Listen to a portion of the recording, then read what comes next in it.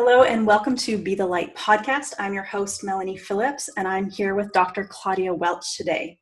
Dr. Claudia Welch is the author of Balance Your Hormones, Balance Your Life, Achieving Optimal Health and Wellness Through Ayurveda, Chinese Medicine, and Western Science. And also she's authored a book entitled The 4 Qualities of Effective Physicians, Practical Ayurvedic Wisdom for Modern Physicians. Claudia is a doctor of Oriental Medicine, an Ayurvedic practitioner, and she's an international speaker. Dr. Welch explores how ideas in Eastern medicine apply to women's health and today's reality in general. And I personally have known Claudia for some time through Ayurveda and through the Ayurvedic community, and she was a mentor of mine previously as well. And I always love conversations with Claudia because she's so filled with not just knowledge, but wisdom, her experience through her life, and also through her practicing of Oriental medicine and Ayurvedic medicine is just so deep and rich. So thank you, Claudia, so much for joining us here today. Oh, it's just my pleasure, Melanie, really, truly. Well, fantastic. I would love to know, I don't know if I know this story, in fact, and I'm sure our listeners are also curious about how you came interested in both Chinese medicine and Ayurveda, and did one come before the other, or how did that come to play out in your life? Oh, this is fun. It's fun. I'm happy to talk about that. But, I just want to mention, can I jump into something totally different first? Yeah, please. I was thinking, for all of the listeners, Melanie and I didn't really have an agenda for today, a specific agenda on what to do. And I hadn't landed on anything. And we did a little meditation just before starting. And this concept that I've been just kind of meditating on for a while, the last a week or so, on light came to mind. And then Melanie introduced the show called Be the Light, which I didn't remember that that's what this is called. So can we talk about light first? Please. Yeah, it's something I'm really motivated by and inspired by. So I'd love to hear your take on it and what has been current for you around that. Great. And if we get back to the TCM Ayurveda question, I'd be very happy to do that. But I just was struck by this, this sort of word light coming in as our meditation, and then you sang that. And well, one of the things, we just had the solar eclipse. I'm not sure when you'll be listening to this, listeners, but we just had the solar eclipse of the 21st. It's the 24th today as we record this. And so the issue of light has been up for us, light and the eclipsing of light and the reemerging of light. And it just so happened that the day before the eclipse, I was reading this book by Norman Doidge, who I absolutely love. His first book was The Brain That Changes Itself. And the second one that I'm reading now is called The Brain's Way of Healing. And I just happened to be reading about a chapter of light just the day before the eclipse, and ruminating on this, and during not during the eclipse itself, but part of that day I was reading this as well. And a couple of things, I get very fascinated by unusual properties and experiences associated with our sense organs and our sensory experience. Partially, I'm so interested in this because the sense organs and sensory experience are so intimately connected with the channel system of the mind and how we perceive things and how we perceive ourselves, because our mind is pretty intimately connected with how we perceive ourselves. So when I started thinking about light, thinking about it in a more holistic way than just what we take in through our eyes and our retinas and cones and rods, we kind of, I think of light as affecting us through our eyes. But this chapter was talking about how light penetrates through our skin and affects our blood and our blood vessels. And this really is coming home to me in a different way than it ever has before, about how we absorb light through our whole being. And one of the things that this chapter was talking about was a specific nurse who was working in a ward. I forget how long ago, maybe 100 years ago or so, was working in a ward with jaundiced babies. And about 50% of babies, I understand, are born with a little jaundice or more than a little. And they didn't know how to treat this for a long time. And this nurse found that all the babies in her charge were getting better. And the babies that weren't in her charge weren't getting better. And what she was doing differently is she was bringing the babies into this courtyard and exposing them to light.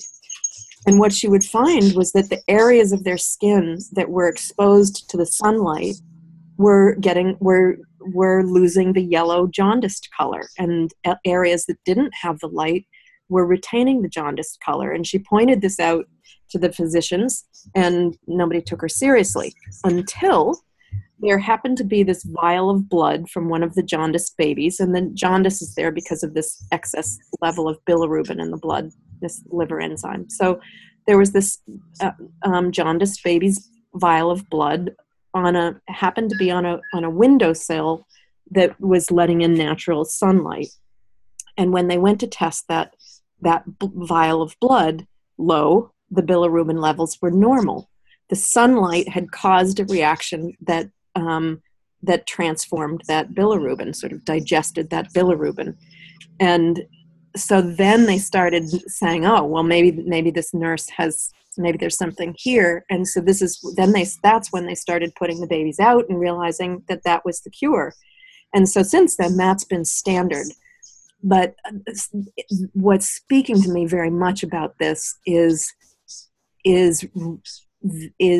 the understanding, the suspicion, I guess, that we don't know yet all the ways that we receive light. We probably don't know yet all the ways we are light either, but the way we receive light, we know we receive light indirectly through chlorophyll that is getting it from, that's getting energy from the sun, and we're receiving it from that.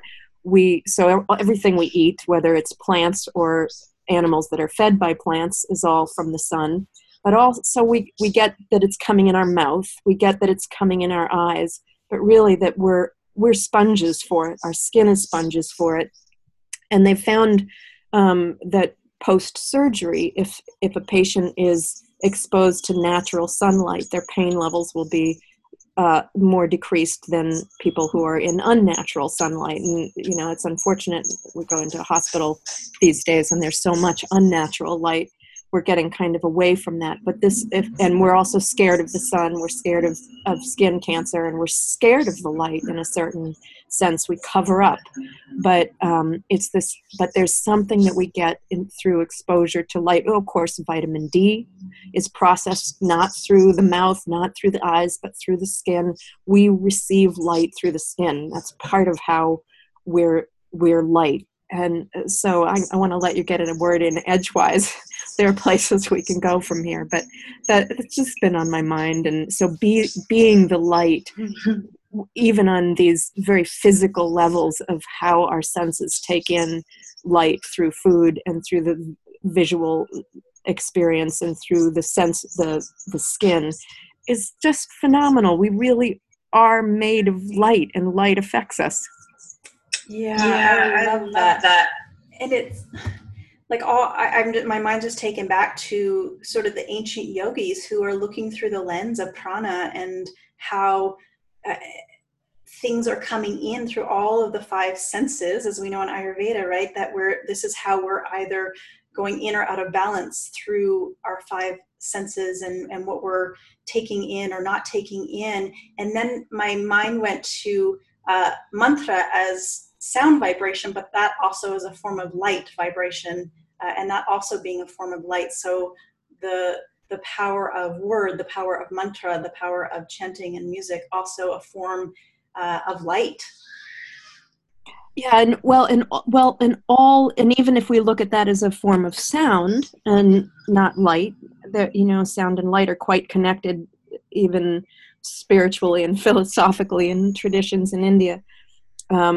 Paths of sound and light, where the light of God and the sound of God are together. But all of our sensory impressions, whether they're from mantra or from sunlight or from seeing a car crash, the good and the quote unquote bad, all of these things are making up who we think we are. I mean, how do we know what we know? From a certain perspective, how we know what we know adds up to what we experience through our senses, right? And so our experience of who we are, this is a really interesting thing. Like, are we, right? I mean, this is a question that great thinkers and seers and hearers and tasters and touchers have proposed is an important question for us to be asking ourselves. Who are we, and who each one of us sees ourselves as is very important in terms of our health, how we experience pain, how we experience relationships. Our experience of ourselves is not, it's not like our experience of ourselves is subjective and our physical body is objective and the two twain shall never meet, or they're very distant at all from each other. They're very intertwined together. And what's leading me down this path too is that we have sort of, I think, a master image of ourselves. This is related to the idea of ahankar in Sankhya philosophy, right? The I former, what is me? And what is me it's the flesh and the bones and the blood. We often identify with these things as me, but it's more than that. It's also what we see in the mirror, but it's more than that. It's what other people tell us we're like, but it's more than that. It's what we sense we're like, but it's more than that. It's all of that together, plus what we aspire to. It becomes part of who we are now. It becomes part of how we see ourselves. So, for example, if I'm aspiring to become an Ayurvedic practitioner or something, then that's how I see myself, as a student going towards something. All of these things, these ideas of who I am, form this master image, let's say, of me. And that master image affects my experience going through life. And a couple of things to kind of ground this in something that makes sense, that doesn't seem so abstract, is I've read that there's they did a study where they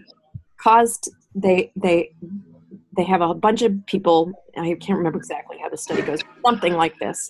There's a bunch of people, they cause some pain to these people's hands in some way. I forget what they did. And some people are looking at their hands under normal conditions. Other people are looking at their hands under a magnifying glass, so that their hands look much bigger than they look without the magnifying glass. And some participants are looking at their hands through a glass that makes their hands look smaller than they are otherwise. Follow? Yes.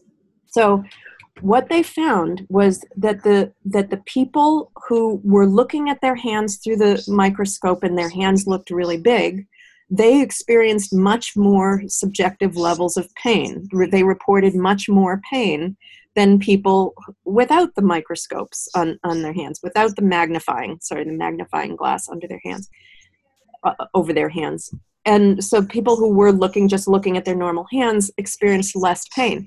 The people who were looking at their hands through a glass that made their hands look smaller experienced the least amount of pain.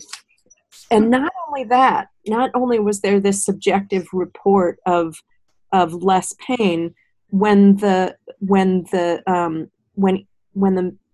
participants' hands were measured to see how the fingers were swelling and from inflammation from the pain, the inflammation was much more pronounced in the people who saw their hands as bigger than they were otherwise. You follow?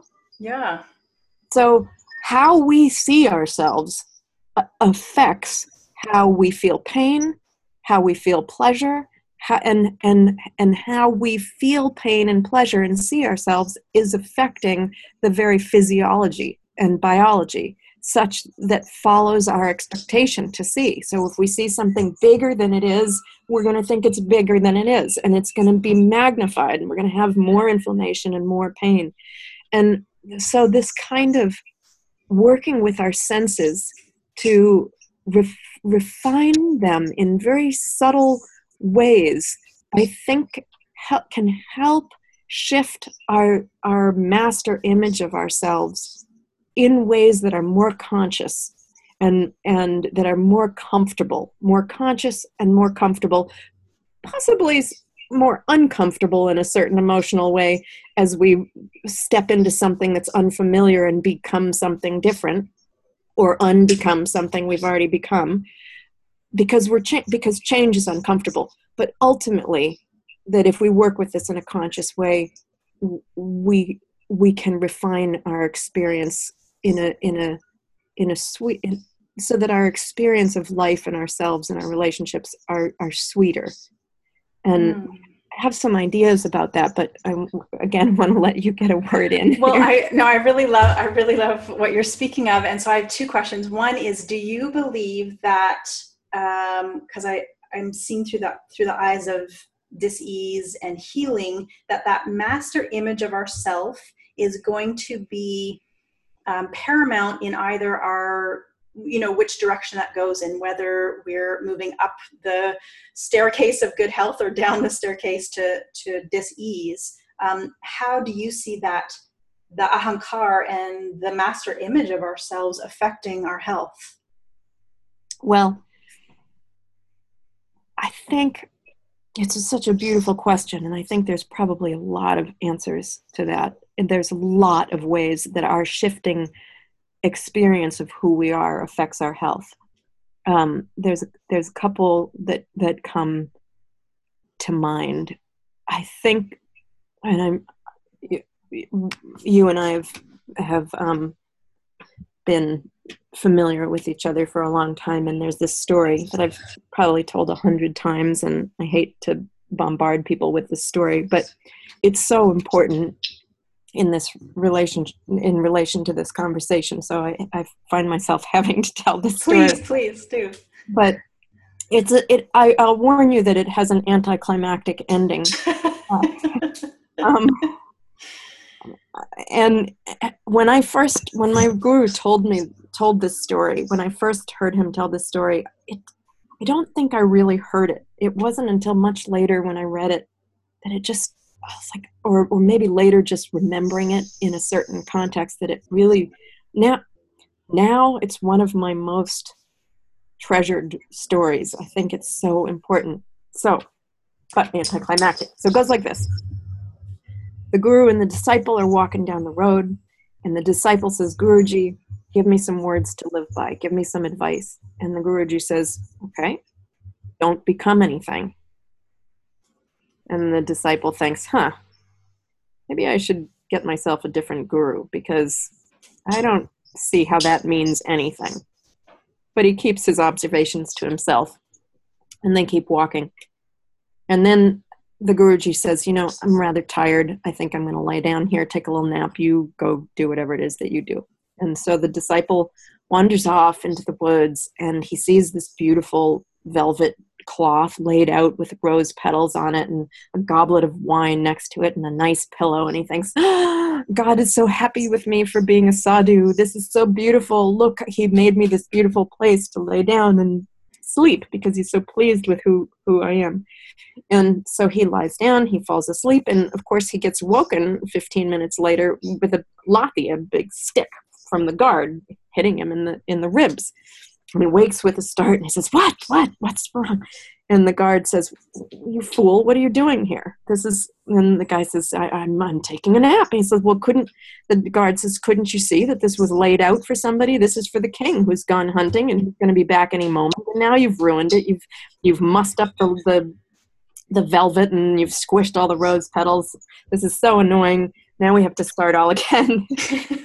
And what on earth made you think you could do this? And And the sadhu said, the disciple said, well, I'm a sadhu. And I thought, and then at that, the guard went nuts. And he said, well, you're a sadhu? Well, then you have zero business living in the lap of luxury like this. Of course, you should know this isn't for you, it's for somebody else. And he gets a very sound beating. And the disciple goes back to his guru, wakes his guru up, and is like, and he's bleeding. And the guru wakes up and he's like, oh, you idiot, what did you do? And the disciple says, it wasn't my fault. Why do you think it's immediately my fault? And he told them the story, and I laid down and I saw this beautiful thing, and I laid down, and the guard hit me, and he walked out. He said, why were you doing this? And I said, well, because I'm a sadhu. And the guru interrupted him, and he said, well, when did you become a sadhu? And that's the end of the story. And I told you it was anticlimactic. No. But at some point, he decided he'd become a sadhu. And as soon as he decided he became something, then there were then he had certain expectations of how he would relate to the world, and how the world would relate to him, how God would relate to him, how affairs in the universe would manage themselves around him, because all of a sudden he's a sadhu, so now he deserves this or that kind of treatment and this or that kind of behavior. And so his master image of himself was a sadhu, and that had certain connotations for him and for his health and well-being, as we see, because he ended up getting beaten. Yes. So to a degree, when we become something in this master image of ourselves, we're always protecting it. We're wanting to add to it, or afraid we're going to lose it, or it's going to get messed up in some way, or we need reinforcement from others that yes, that's who you are. That's who you've become. We respect that and admire that about you, and you are so wonderful. And we want that kind of praise and reinforcement for our map. And this becomes where we live, and it becomes smallating. It becomes smallifying. It smallifies us into this little box of who we are. And going outside of that is our identity becomes fixed, and it's precarious because it's changeable. It's changeable from the outside. People can stop reinforcing it. We will have decided, for example, oh, I know what I've become. I've become an Ayurvedic teacher. And then all of a sudden, nobody likes the way you teach Ayurveda anymore. Right? Or you can't teach anymore. You lose your voice box, or whatever it is, right? Whatever it is, all of a sudden, then your master image doesn't work anymore. That's a tremendous crisis of identification. That puts us in a precarious place indeed in terms of our mental health, and also perhaps in many situations, I would say for sure, in terms of our physical health, because it's very difficult to separate these two. And one very clear way that we see this a lot is we tend to, there's a certain kind of profile, often of men, but very often of women too, where it's like, it's all good, I'm going to drink beer and I'm going to eat lots of burgers and it's all good, and I'm the person that you want to be around if you want to have fun. And this is my mental construct of who I am. And because that's the case, I might drink more than is healthful for me. I might eat more processed foods, eat more meat, eat more heavy foods, and it's all good, quote unquote. It's all good until you get a heart attack or cancer, or some other kind of lifestyle diet associated disorder. So very much who we think we are, who we're constructing, ends up affecting how we see things, how we act, what we eat, how we interact, and all of these things, of course, affect health either directly or indirectly, as thought creates biology. Yeah, and so I've had a lot of personal experience of what you're speaking of, and sort of constructing and deconstructing of identity, and also went through a near 10-year autoimmune condition, which I associate back to like an unstable ahankar, because I was so inundated and wrapped up in a lineage and in a tradition that I perceived that I had to become more than what I was. So the underlying message was I'm not enough, in fact. And when I really have, done the investigative work back to that, I'm like, wow, that had a huge part to play in my autoimmune condition, I believe. So my question for you is, how do we cultivate a healthy ahankar, that healthy I former, that healthy sense of I-ness, so that we can thrive on a cellular level, on a spiritual level, on a psychological level? How do we relate? Because what I'm hearing from the story is like the attachment to our image of ourself can be detrimental, but is there also a way that we can generate even better health and even better well-being through the ahankar? Well, I think it's possible. A couple of things come to mind. One is when you're talking about not enough, when you talk about in your experience, in your history, you used the term not enough.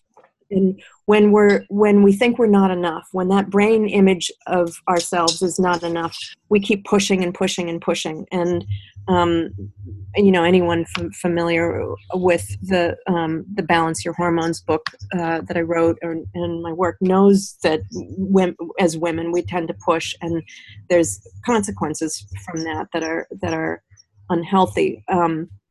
But it's very interesting. How do we not push?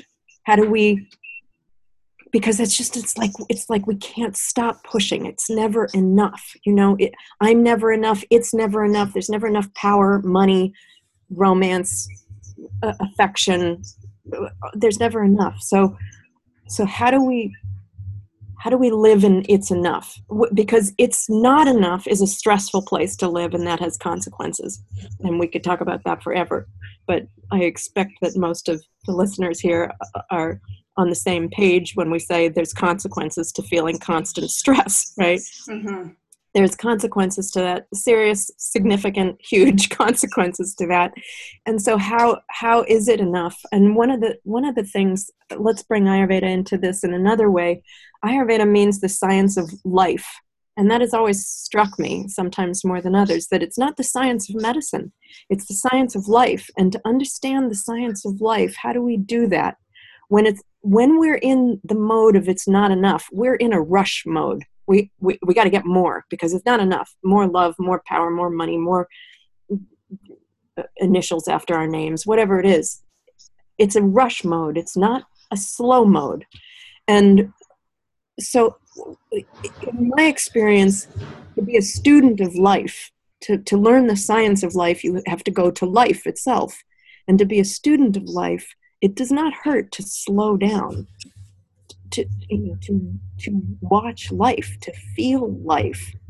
And we find even when we want to, for example, create a new neural pathway in the brain, one of the things they've found that is very helpful for that is for the person to slow down. Like if a person has trouble walking in Parkinson's or something like that, if they have trouble walking, slow down the movement tremendously so that you are paying attention to the most tiny little slow movement.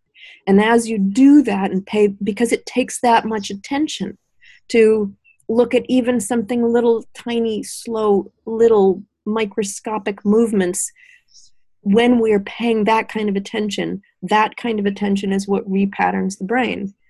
And that repatterned brain is a new, that's repatterning our master image of ourselves. It's repatterning part of who we are. And so I think that one of the things we can do is to slow down, because when we slow down, we are allowed to make more subtle observations. And when we ourselves make these subtle observations, how do we know what we know? We know through what we see, what we experience in our sensory world. And so when we slow down and we can make more astute, refined observations of life in and out, within and without ourselves, then we can see we learn to see what is more harmonious, What is more healthy? And we don't like stop drinking because it's bad.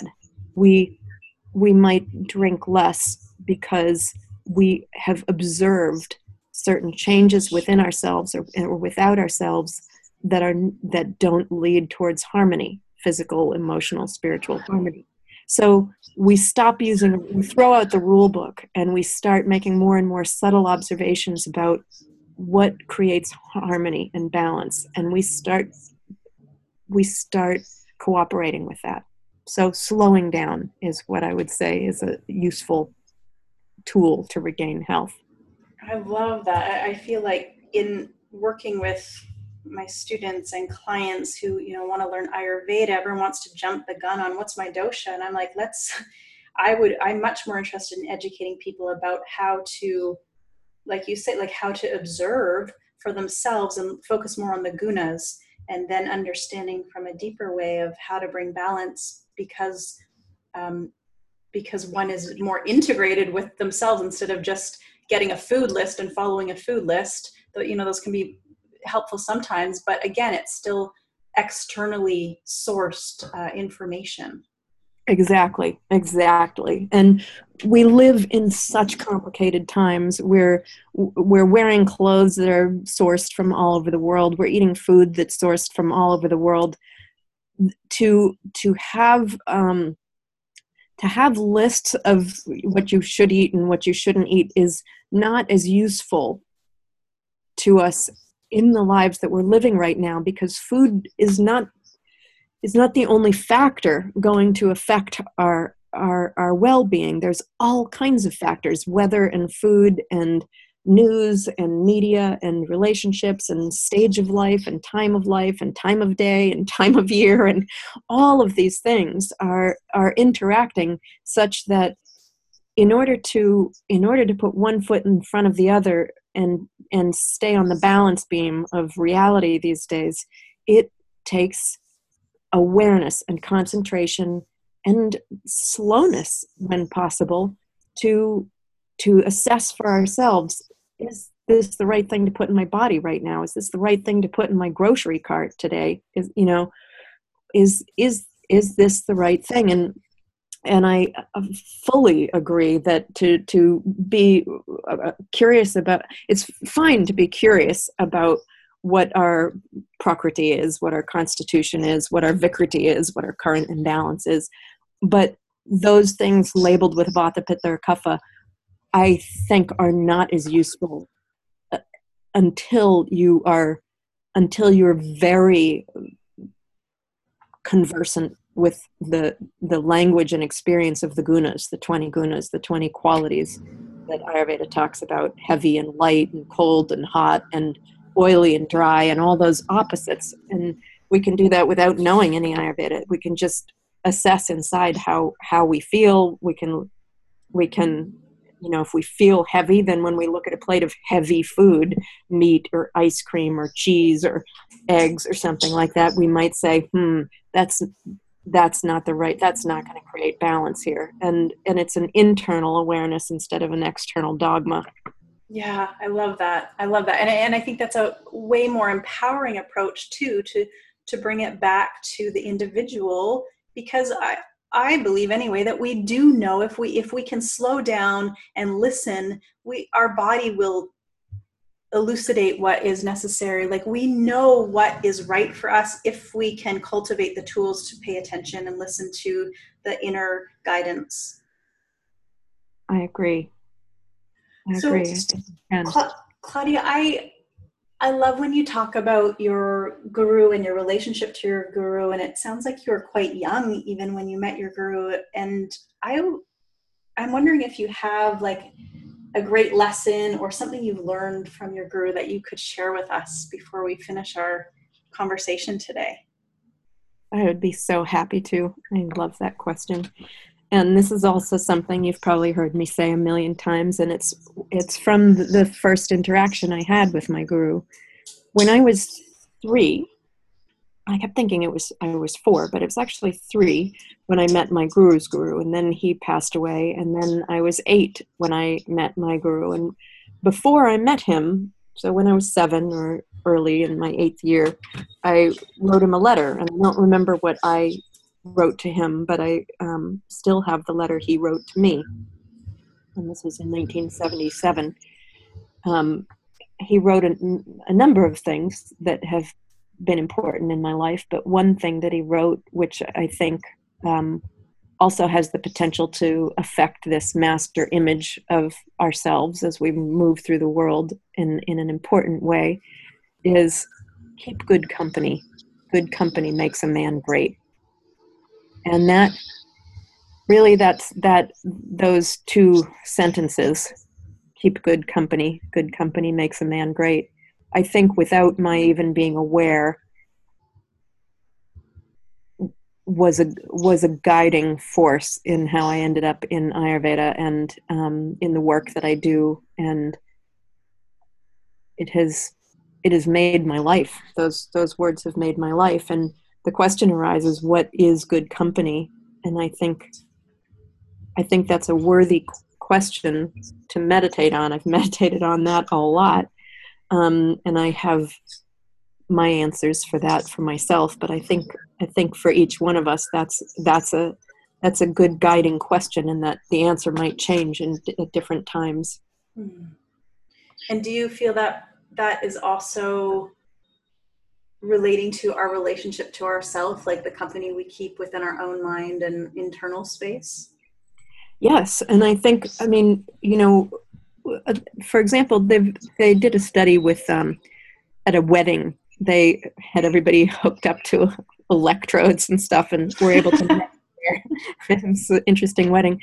They were able to somehow measure the levels of oxytocin for people at different times during this wedding, and what they found was the person with the highest levels of oxytocin, the cuddle hormone, the sense of connectedness hormone, the participant with the highest levels of oxytocin was the bride.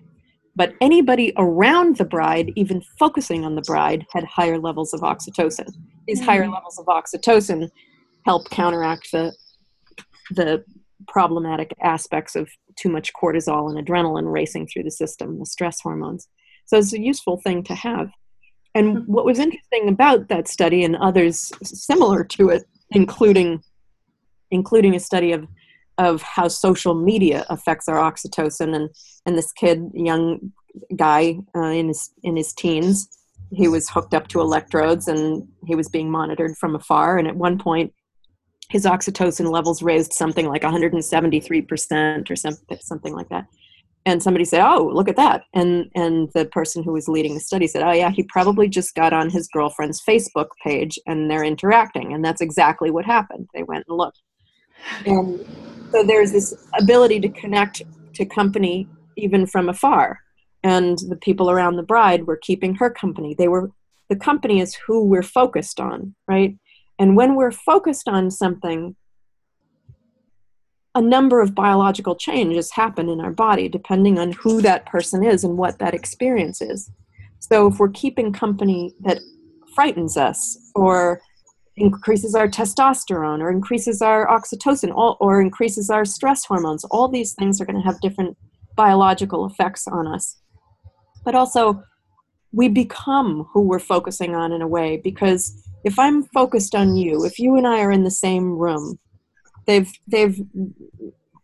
found that, for example, if you imagine looking at me, and I'm reaching up and I'm touching my nose with my right hand, and when I do that, when I reach up and touch my nose with my right hand, there's a certain area in my brain that lights up, that's related to my nose and my fingers and my arm, that moved up there and so forth. And 100% of those neurons related to that are lighting up for me.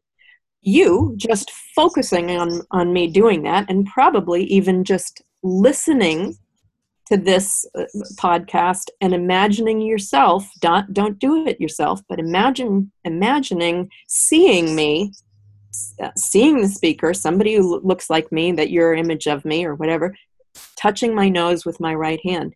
Just imagining that, or if we're in the same room, just seeing me do it lights up those same areas in your brain as if you were doing it.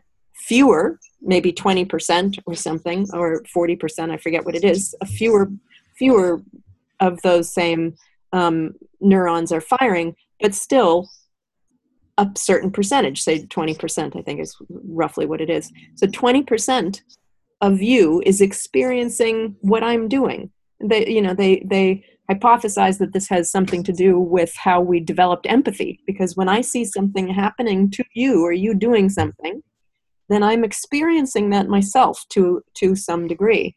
So when I'm focused on you, which is the company I'm keeping, when I'm focused on you, I'm becoming you. I'm literally becoming you. My brain is doing what you're doing.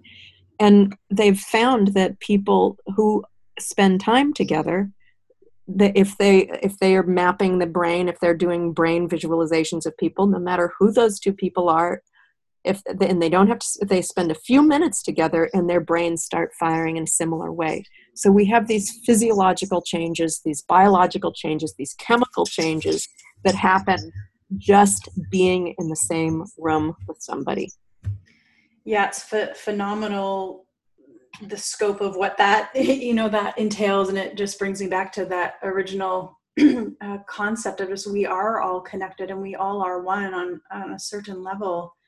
And that what we do and how we do it matters, not just to ourselves, but to the people around us. And I'm sure those of our listeners with children see that cause and effect on a daily basis. But it's phenomenal. And then when we look at, social media and what we're taking in, back to the five senses, right? How we're drawing in things through our sight and through listening, how that's affecting us individually and globally. It's phenomenal. And I want to bring one thing in. I know we're probably running close to time, but there is something about this that I think would be good to mention, because that can be a scary thought, what we're just talking about, that, oh my God, I'm becoming everything that I'm seeing. Mm-hmm. And to a certain degree, that's true. But we have discrimination on what aspect of what we're focusing on.